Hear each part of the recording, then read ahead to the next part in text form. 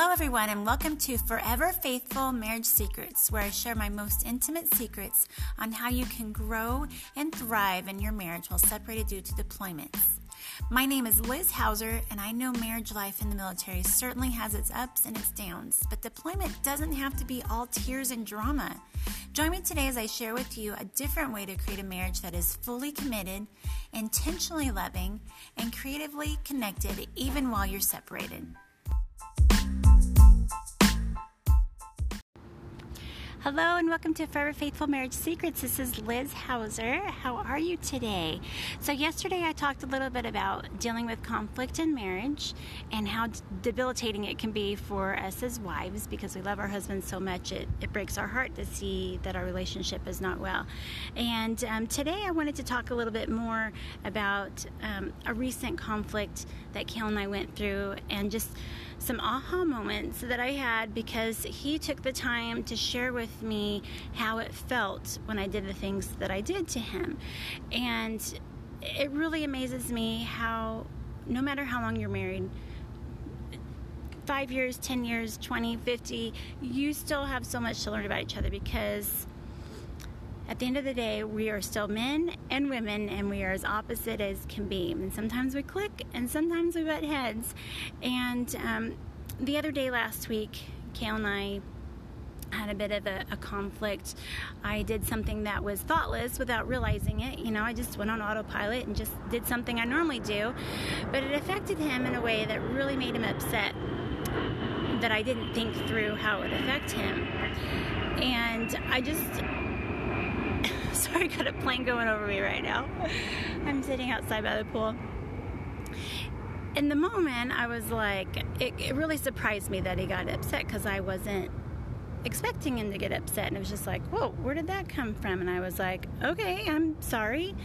And I just kind of moved on from it. And he's like, no, that really was inconsiderate. And I immediately got defensive because he was repeating it a second time, I assumed that he was attacking me in that moment.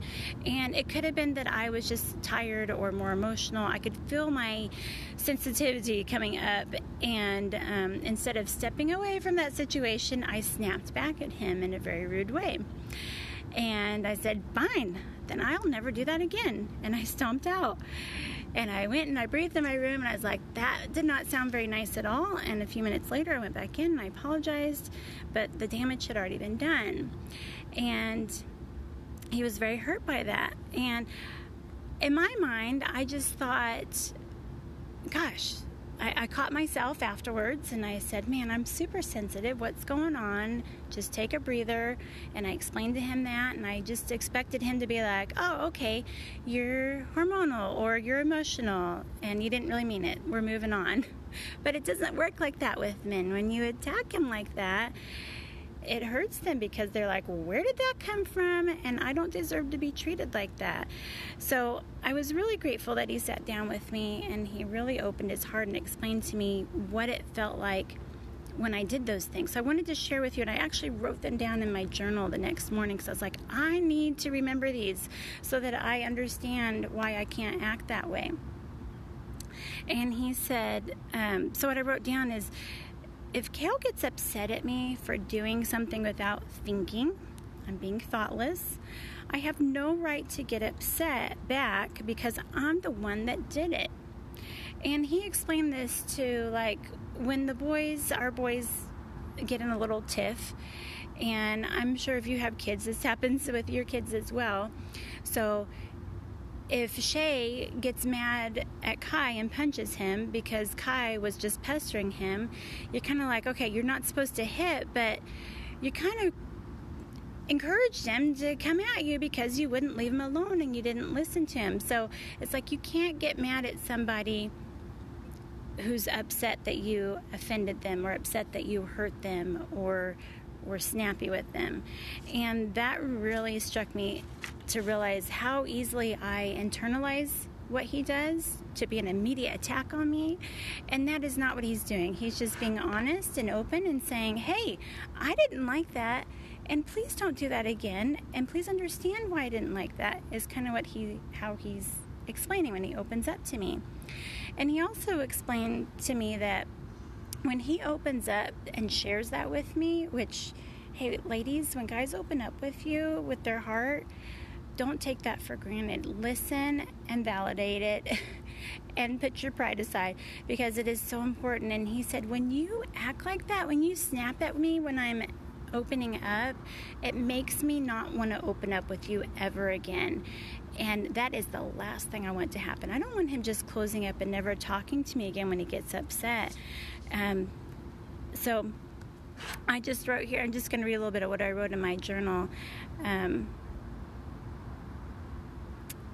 I put, oh man, why is it so hard to be called out and corrected as an adult? It's necessary, but why must my pride and emotions well up so quickly within me? Help me, Jesus, to work through this and our different expectations. When I snap at Cale as he's being open and honest with me, it causes him to not want to ever open up with me. Therefore, I must learn to not immediately internalize everything Cale says and think it's all about me. But instead, I must listen, I must show respect, and I must take responsibility and change where necessary. And I hope those aha moments are helpful to you, because they sure are helpful to me. And I also have just learned over and over again the importance of speaking aloud your feelings, whether, as the wife or the husband. It helps so much. And you know what? It's hard. Sometimes it's hard to listen. Sometimes it's hard to speak them aloud. But that is the only way to process. That is the only way to heal and to grow beyond that. So continue to speak. Continue to be open. And as your spouse does that with you, make sure that you are listening. Don't interrupt them, because I do that too. Just listen and then provide a response to that, to say, I hear what you're saying and I can see how you would feel that way, and I apologize. Here's where I was coming from. This was my thought process, and I did not mean to hurt you in that way, and you did not deserve to be treated the way that I treated you. And just taking that responsibility of how you hurt them or disrespected them is so very important to be able to heal and to grow beyond those conflicts. So thank you for listening today. I am so glad that I could share that with you. Again, I am always looking to find out what I can do to be better in our marriage. And I tell you what, I learned the most through conflicts. But share this with your friends. Come and join us on our Forever Faithful come and join us on our Facebook group, which is called Deployed Life, Strong and Courageous Military Wives. And I look forward to connecting with you later this week. Have a beautiful day. Bye.